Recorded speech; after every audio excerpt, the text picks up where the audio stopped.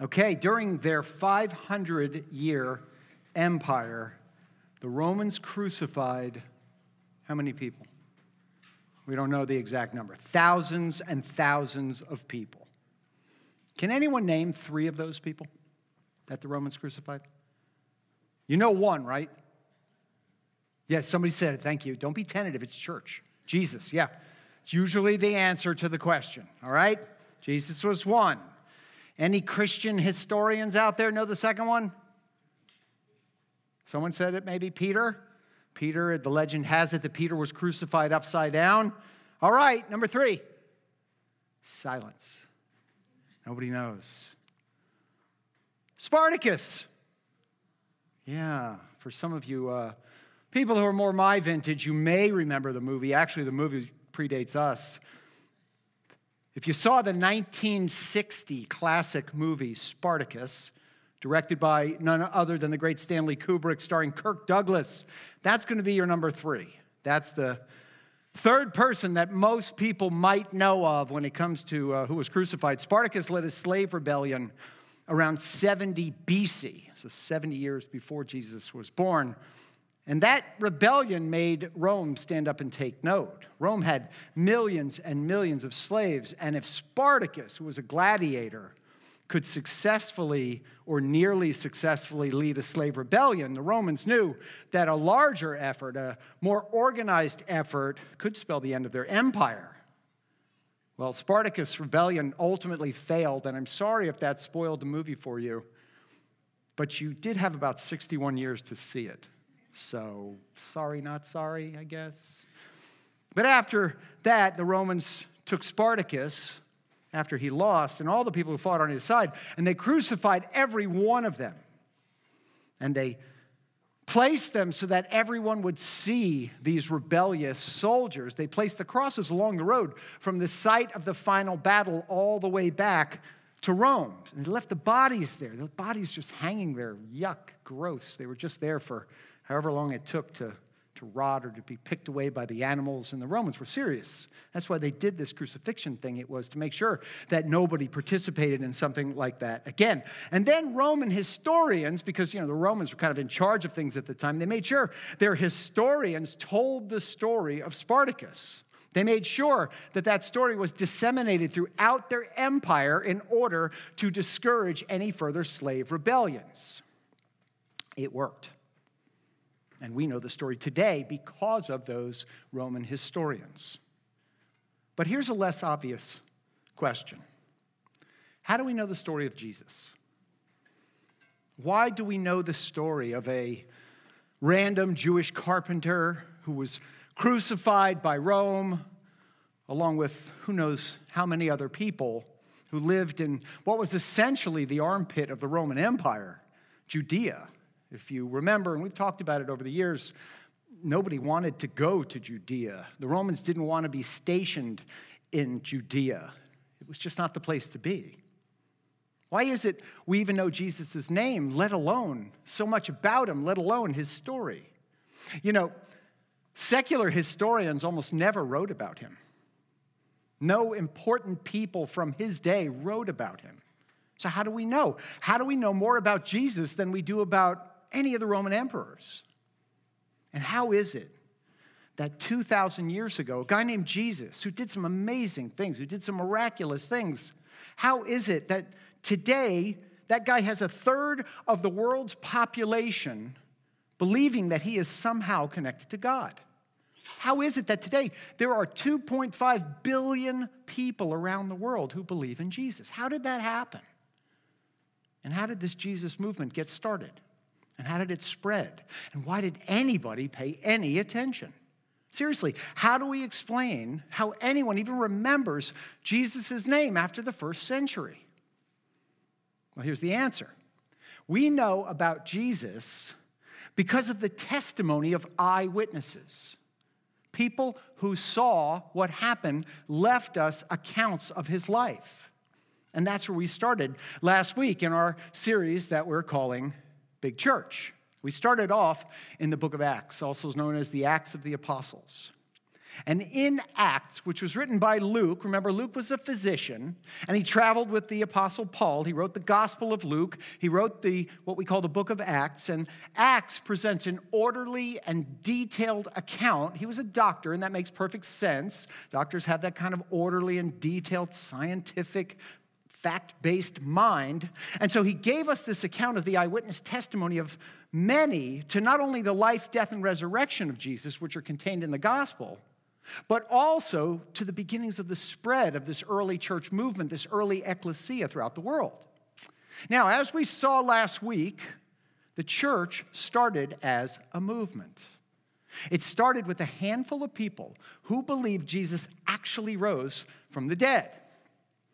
Those people, though, weren't just particularly gullible people. They were there. They were on site for the events. They lived in Jerusalem, where Jesus actually was crucified, where he actually rose from the dead, where he actually ascended. He went up to heaven. And though it's tough to explain, it was these witnesses who were able to say, it happened. It actually happened. We saw it happen. Well, last week in Acts 1 and 2, we saw how about 120 of these eyewitnesses went into the streets of Jerusalem and began to proclaim that Jesus is the risen Son of God. Jesus is the Christ, or the Messiah, and that he'd been raised from the dead.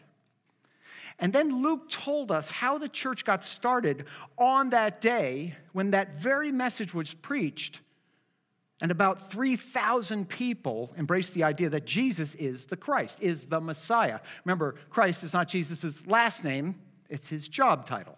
Jesus the Christ, Jesus the Messiah. They embraced the idea that Jesus had risen from the dead. By the way, it wasn't 20 years before they were talking about it. And it wasn't 500 miles away from where they were talking about it, but it was 2 months before they were talking about it. And it was right there, they go right over there, 100 yards from here. That's where he rose from the dead. 100 yards from here, that's where he ascended to heaven. And so with that, the church was born. And it was born as a movement. There were no church buildings. There was no church liturgy. There were no church banners or bands or budgets. We love alliteration, pastors. We just like to. But there were none of those things. Not only that, there were no priests like those in the temple. No, in the early church, it was just a group of people who saw something and saw somebody and believed that something had happened supernaturally in their midst. And then they told people about it. That's how the church was born. And that's how the church survived the first century. You see, the first century church didn't survive and didn't thrive just because of Jesus' teachings. Now, we know Jesus' teachings, but that's not what made the church survive and thrive in that first century. It survived and it thrived because something extraordinary happened. And that something was the resurrection. The resurrection formed the basis for the teachings and beliefs of those first followers of Jesus that we now refer to as Christians. But remember what we talked about last week. The church wasn't established as an organization. It began as a movement of people with a simple mission, that people know that Jesus has risen from the dead and that people who surrendered their life to him would live eternally with the God of the universe. That's the message. That's the message that underlies the movement. The followers of Jesus went out from their community, as Jesus called them to do, and they spread this good news. So when the movement was founded, the movement was a thoroughly outward-focused movement. Okay, in other words, this is for everybody. We're here to tell everybody else about what has happened, what we witnessed. But over time, something else happened. Something changed. Over time, the church started to become an organization. And yes, it's true that in order to have a lasting movement, you need to have some kind of organization. You need to organize somewhat to be able to survive. We'll talk about that in a few weeks. But it was more than that. Over time, the church began to acquire things, buildings and property and assets. And then the church established a hierarchy. Well, there was a pope, and there were archbishops, and there were bishops, and there were priests. And then some people started to exercise control over other people. And then before long, they realized that That control was an incredible power rush. They could leverage their concept of the way that religion should be practiced in order to control the people who came to listen to them. And with that, the whole movement began to go off the rails. This outwardly focused movement, based upon the mission of telling the whole world, without regard to one's ethnicity or gender or people group of origin, but telling the whole world that Jesus is the Son of God and has risen from the dead, this outwardly focused movement began to turn inward. Now, before we get used to throwing rocks at others, it's important to understand how this typically happens. It happens quickly, and it happens, what I said, covertly. Like you don't see it coming, it's kind of hidden. Andy Stanley likes to say it this way: the gravitational pull of every local church is back toward the insiders. The gravitational pull of every local church is back toward the insiders. Every local church eventually starts going, are our people happy? Are we doing enough to please our people? See, it's ridiculously easy to say that the church forgot its mission. It's ridiculously easy for the church to forget its mission. It's ridiculously easy for a church to become inwardly focused. When I first arrived here, which is now over a dozen years ago, I can't believe that, but I was tasked to replant the church. It was a church that had been here for a while. They needed to have some new blood, some new ideas, a new vision, a new direction. And I'll tell you that the most difficult thing I had to do upon my arrival was to try to diffuse the anger of the insiders who were already here regarding the new, more unchurched people who started coming in every Sunday. And let me just say that I was a bit surprised by some of the things that the church people from the old church angrily said about me because I was trying to bring new people to meet Jesus. I'm not going to dwell on that. I have stories. You might, by the way, have church stories as well. Inwardly focused churches can cause the faithful severe and irreparable damage.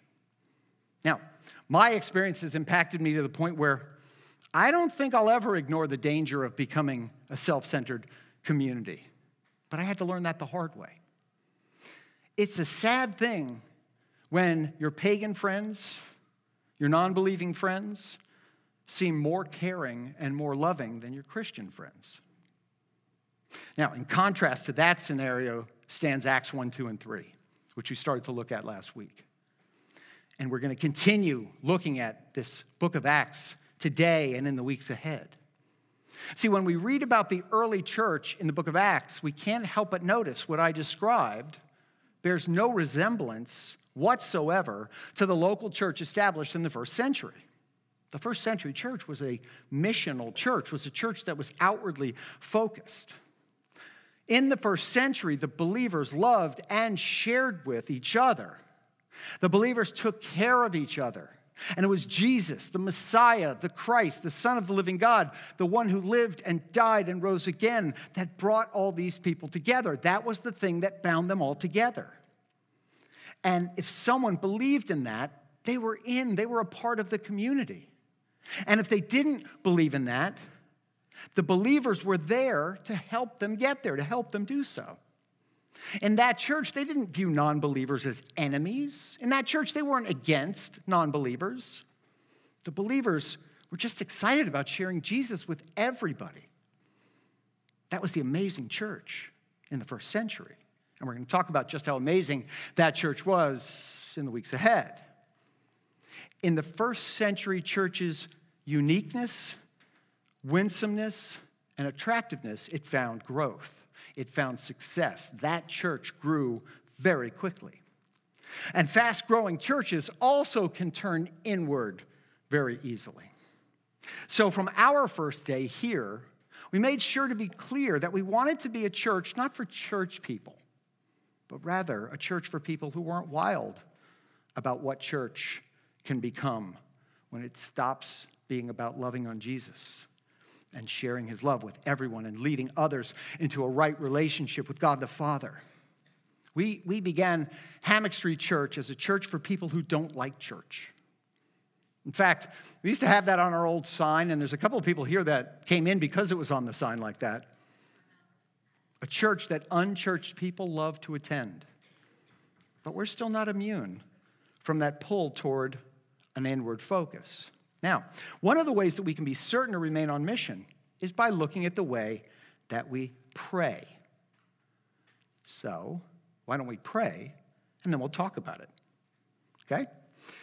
Father God, thank you for gathering us here this morning. Thank you for this opportunity we have to study your word, to understand your church, to understand how you've put us together as your people. So God, as we continue on this morning, we would ask that you would use your word to change us, to change our outlook, to change our hearts, to change our minds, and to motivate us to do all that we can to love you well. We thank you, God, for this time. In Jesus' name, amen. So today we're going to be looking still in the book of Acts. We'll be in Acts chapter 4, and we'll be examining the first prayer that the early church prayed. So if you're a believer, if you have recognized the sin nature with which you were born, and you've recognized that that sin nature drives you toward being selfish, that selfish sin, which means that you're not thinking of God first, you're thinking of yourself first at all times. And you know now that you needed a Savior to redeem you. And if you recognized that notwithstanding that inherent sinfulness, Jesus loves you anyway, and out of his love for you, he's made a way for you to be connected forever with God when you turn from your natural self and understanding how he paid for all of your sins on that cross when he died, was entombed, and rose from the dead, and then ascended to heaven and promised to usher in God's kingdom here on earth. If after knowing all of that, you devoted your life to Jesus' lordship, you've accepted God's free gift of salvation, of eternal life, then you are connected to him, and you've probably already developed kind of a standard way of praying. That's what most people do, is you get saved and you say, Jesus, I'm going to follow you with my life, and then you start figuring it out. Okay, how am I going to pray here? So I want to take a few seconds and think about what your prayers are usually like. All right, let me guess. Let me guess what your prayers are usually like.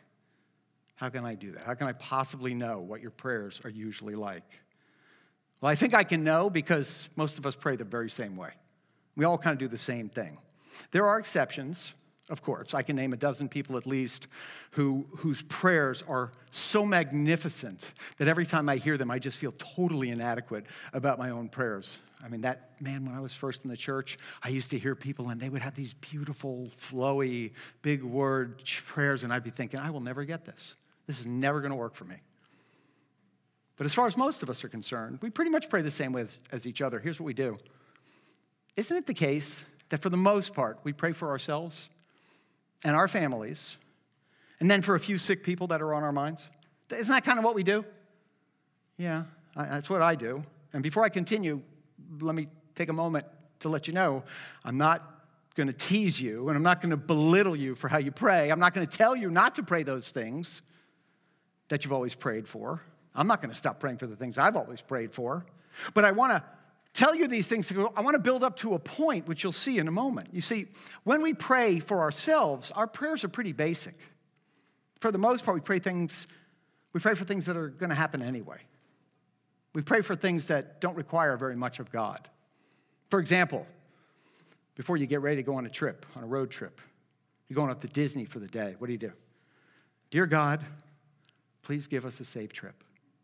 You ever prayed that prayer? If you grew up in the church, you said it like this: Dear God, please grant us travel mercies. What does that mean?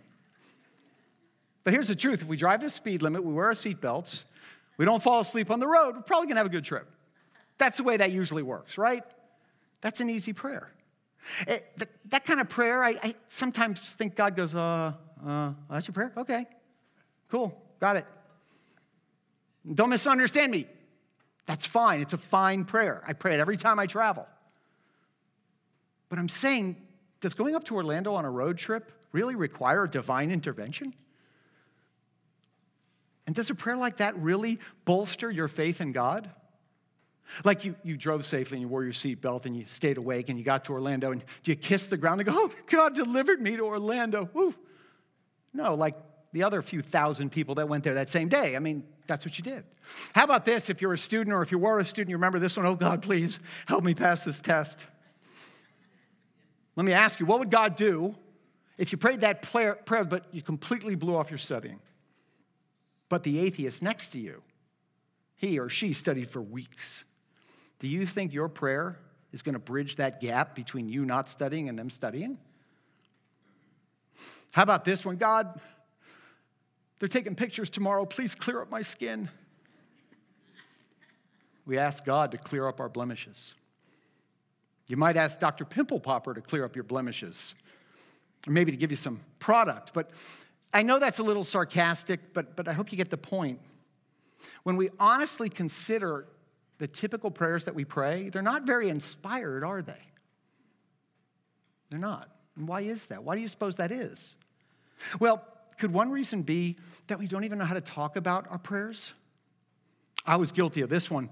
We used to say to our sons before they went to bed, boys, did you say your prayers? What does that mean? What does that even mean? Like looking back, I think it kind of meant this. Boys, did you say that mindless thing that you usually say every night before you go to bed? Dear God, thank you for this day. Please bless Mom. Please bless Dad. You know, all that. Sometimes I can picture God in my mind's eye kind of rolling his eyes when I'm praying that kind of prayer, going, I know, thank you for my day. Oh, please bless Mom and Dad. I get it. Please help me be patient until my vacation, blah, blah, blah.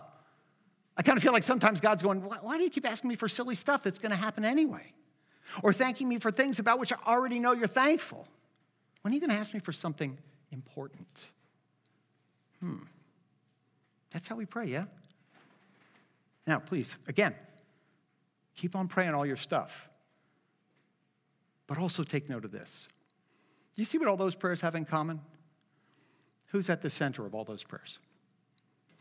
We are. It's us. We pray about us. In fact, if God were to affirmatively answer every one of those kind of prayers, who would benefit? We would benefit. Maybe our parents would benefit. Maybe our friends would benefit, but it's still about us. If God had answered every one of your prayers, for the most part, only you would be better off. I'm not saying that you shouldn't pray those prayers, but I am saying that when you have an ecclesia, a community full of self-centered prayers, people who pray, after a while, they start behaving like self-centered Christians. And when that happens, a healthy, helpful, and holy church can become just a place where church people get together to do church things and eventually grow tired of each other and then set off to find another building, which we call a church, and the self-centered cycle continues. But I know something about you. You want more than that. That's not going to do it for you. You want more than that in your life. You want to be a part of something bigger. You want to be a part of a church community that understands that Jesus didn't come to start an organization. Jesus didn't die for a building. Jesus started a worldwide movement.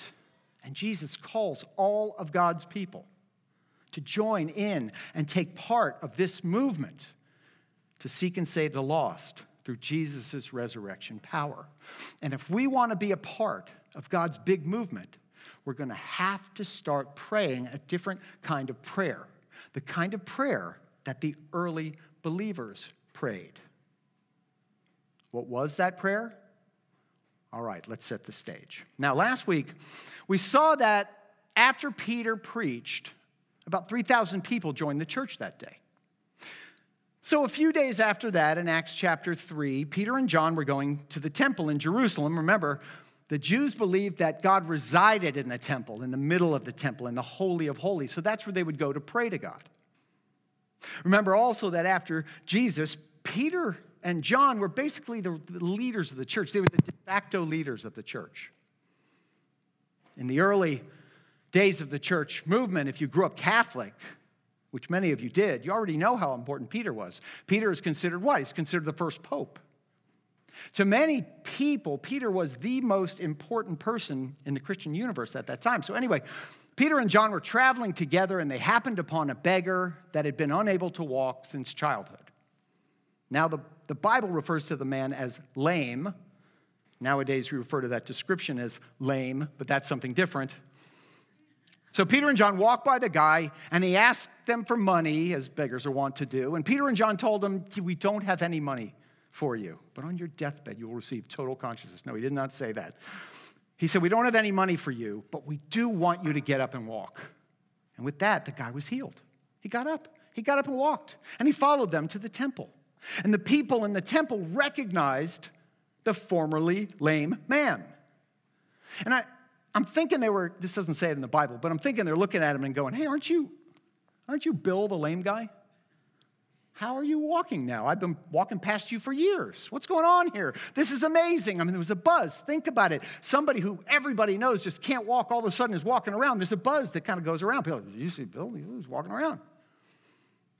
In fact, Peter was so motivated by the scene that was created that he decided to preach a sermon at the temple, even though he wasn't allowed to preach a sermon at the temple. And in this sermon, he spoke about Jesus' resurrection.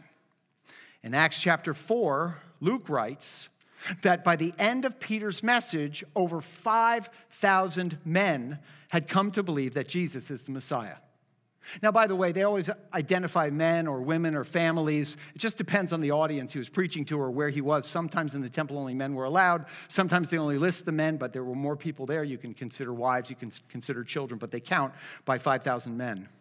And if 5,000 men had come to believe that Jesus was the Messiah in that day, that would make up about 10% of the population in Jerusalem at that time. 10% of the population of Jerusalem had become a part of the movement that was based upon the belief that Jesus rose from the dead.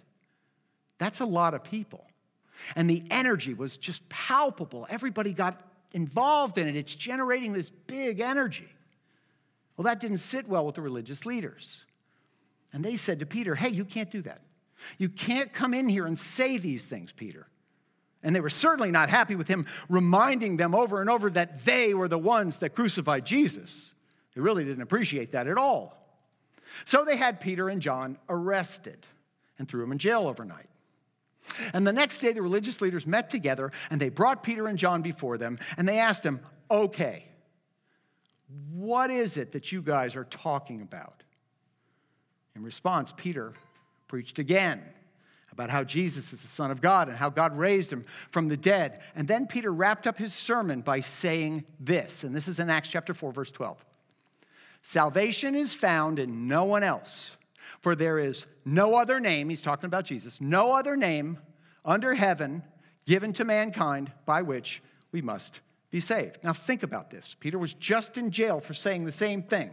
He just got out of jail. He hadn't been home yet. He hadn't changed his clothes. He hadn't showered. He still looked like he'd been in jail all night. He still smelled like he'd been in jail all night. And here he is saying the same thing. That's not what the leaders wanted to hear. But they were kind of stuck because the formerly lame man was with them, was with Peter and John at the inquiry. And it was no secret that God had performed a miracle on him. Everybody saw it. And everybody saw that Peter and James were the ones through whom, or Peter and John were the ones through whom the miracle was performed, and the leaders couldn't punish miracle workers in front of the people. So Luke continues in verse 13. When they saw the courage of Peter and John and realized that they were unschooled, ordinary men, they were astonished. And they took note that these men had been with Jesus. But since they could see the man who had been healed standing with them, so he's right there. The leaders knew he was right there. The guy that they had previously seen never standing, they saw standing. It's hard to ignore that one. But since they could see the man who had been healed standing there with them, there was nothing they could say, right? They read the room correctly, and they knew not to say anything. So the religious leaders told Peter and John, essentially, listen, we're going to let you go here, but you need to stop talking about this Jesus, and you need to stop talking about his resurrection, and you need to stop talking about the fact that we are the reason that he was crucified. So just keep your mouth shut, okay? And we'll be fine. Given the situation, the religious leaders didn't want to be the ones who punished the miracle workers, Peter and John. And Peter said to them basically, listen, you guys do you, we're going to do us, and we're not going to stop talking about Jesus. Peter and John left the religious leaders and headed back to their group, to the rest of the disciples, and to Mary and the others. And then Luke tells us that they all prayed. They prayed together. Now, before we talk about their prayer, I want to take a second to think about how we would have responded in that situation. They'd almost lost Peter. He got arrested, and they took him away, put him in jail. When Jesus was arrested and taken away, they lost him. So they almost lost Peter, their number one guy. They almost lost John, their number two guy. They'd just been in prison. The team is probably going, we'll never see them again. What are we going to do now? Remember, that's what happened to Jesus. The religious leaders took him. They didn't let him go. But Peter and John returned. It must have been a miracle. So how do you pray in that situation? I'm kind of guessing that we would pray like we always pray. We pray mostly for protection.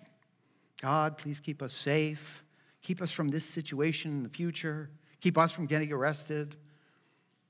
And then we probably instruct Peter and John, listen, guys, you gave us a big scare there. Don't do that again. Like, stop talking about Jesus.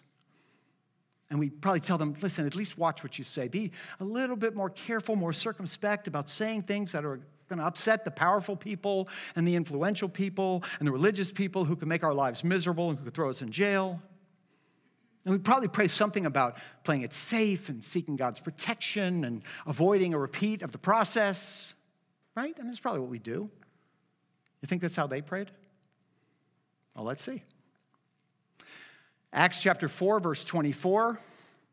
When they had heard this being the report of Peter and John, so that's what they're talking about, they raised their voices together in prayer to God. So here's the first prayer of the first century church. Here's what they said. Sovereign Lord, you made the heavens and the earth and the sea and everything in them. That's how they started their prayer. Simply, God, before we ask you anything else, we want to point out that we know who we are talking to. We're talking to the sovereign Lord. God, we know that there's nothing that is out of your control, and we know that nothing happens without your knowledge. God, we know that you made everything. We know who we're talking to. So Luke continues. This is the prayer. You spoke by the Holy Spirit through the mouth of your servant, our father, David. So what's happening here? Well, they're getting ready to quote a passage from the Hebrew Bible. In this particular time in the history of the church, they all know the Hebrew Bible, mostly Jewish people who were part of this movement. And this part of the Hebrew Bible that they're about to quote predicts that the Messiah would be persecuted and mistreated. So that's where we get to the rest of verse 25 and verse 26. Why do the nations rage and the peoples plot in vain? The kings of the earth rise up, and the rulers band together against the Lord and against the Anointed One. The Anointed One in Hebrew, the Messiah, the Moshiach.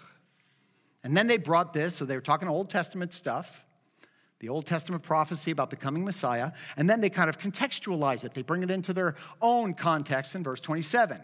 Indeed, Herod and Pontius Pilate met together with the Gentiles and the people of Israel in this city to conspire against your holy servant Jesus, who you anointed. So again, don't miss this. This wasn't written 100 years after Jesus' resurrection. This was written mere months after Jesus' resurrection in the same city where it happened. So it's really fresh. These are real eyewitnesses. And so they were praying, God, yes, you're the sovereign God. You predicted, God, that those things were going to happen, and they happened. And Herod and Pontius Pilate rose up against your anointed one right here in this very city. And here's what they prayed next. They referred to Pontius Pilate and all who conspired with him. They did what your power and will had decided beforehand should happen. In other words, God, you're sovereign. You actually knew this was going to happen. It was actually happening through your power and through your will. They knew that nothing that had happened did so outside of God's sovereignty and control. Not even Jesus' crucifixion. Their faith was rock solid. And then came their prayer. So here was the moment to offer their request to God. So in other words, they'd already said this part of their prayer, thank you for this day. That was that part. And now they're getting to the please give me part of the prayer. So what did they ask God for? This is what they asked God for in verse 29. Now, Lord, consider their threats and enable your servants to speak your word with great boldness. They asked for boldness? Wasn't boldness the thing that got Peter and John into trouble in the first place? That they were so bold that they just prayed what was on their heart. They just prayed about Jesus coming back from the dead. They were just being bold then. Boldness got them into trouble, right? Didn't their boldness land them in jail? Wasn't boldness the cause of the conflict with the religious leaders in the first place? They were already plenty bold, weren't they? Enable your servants to speak your word with great boldness. Let me ask you a question. You ever prayed for boldness? Anybody ever prayed for boldness? Have we ever asked God to give us boldness to speak his word, to represent him at work or at school or in our neighborhood or with our families or with our friends? Have we ever asked for boldness? I'm going to take a quick time out here. If you need coffee or to go to the men's room, no, kidding. I just want to make sure that no one misunderstands what I'm talking about. I'm not saying we should pray for God to help us to be weird. Okay, one of my professors used to say, listen, when you fall in love with God, it doesn't make you weird. It makes you loving. I'm not saying we should pray for God to help us to become weird, like so weird that we shout at strangers around town or shout out at our colleagues at work. We were in California last year, and we were on the Santa Monica Pier. And as we're heading out toward the end of the pier, there were these folks, and I think I've actually showed pictures of them, with these huge yellow signs with black writing that said, you're going to burn in hell and come to Jesus and all this stuff. You think anybody was going, oh my gosh, I want to go talk to those people. They seem nice. No, everybody just thinks they're weird. Don't be weird. I'm not saying that we should pray for God to make us weird, for God to give us this strange, holy personality where now all we do is speak Christianese and we repeat religious mantras just without any context or actually caring about people. We're going to talk more about that next week. But I'm talking about boldness. Boldness in not hesitating to speak the truth about Jesus to the lost. Not hesitating to speak about Jesus to the people who need him. Do you know why we're still talking about Jesus in the year 2021? It's because the first century believers were bold and asked in their prayers for more boldness. Next, they asked for something even more extreme. Acts chapter 4, verse 30. They asked God, stretch out your hand to heal and perform signs and wonders through the name of your holy servant Jesus. Now, what does this mean? Now, actually, in some church practices, this is considered a passage that talks about laying hands on and faith healing and all that. It's not what that means. Here they were asking God to help them to be able to live among the non-believers in such a way that whenever the non-believers saw something unusually good or inexplicably good happen in their world, they'd notice. And the non-believers would say, wow, that must have come from God. What if you prayed like this? God, please stretch out your hand and do something through me among my unbelieving friends, among my Christian-hating friends, among my friends that have a bad taste in their mouth about my religion, among my friends who are certain that they're just too smart to go along with this whole God thing. God, would you please do something unusual through me so those people would simply have no choice but to begin to see your hand in it. And God, don't do it for me. Don't do it for my benefit. Or don't even do it for the benefit of the community, of the church. God, do it for the benefit of the lost people among us. Did you know that the miracles we've read about in the Bible, we talk about the miracles all the time, the healings and the bringing Lazarus back from the dead, all that. Do you know that those miracles were not done for the sake of the people on whom the miracles were performed? Did you know that? Think about it. This lame guy that Jesus just healed, he still died.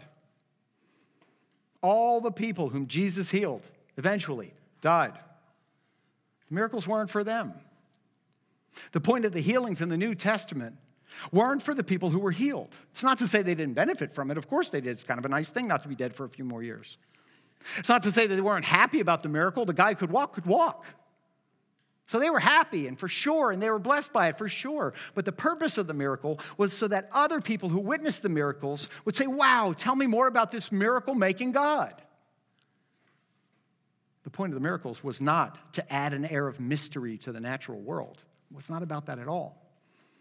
These believers, this early church was asking God to be equipped to go out into their world and demonstrate God's power, not for themselves, but for the lost around them.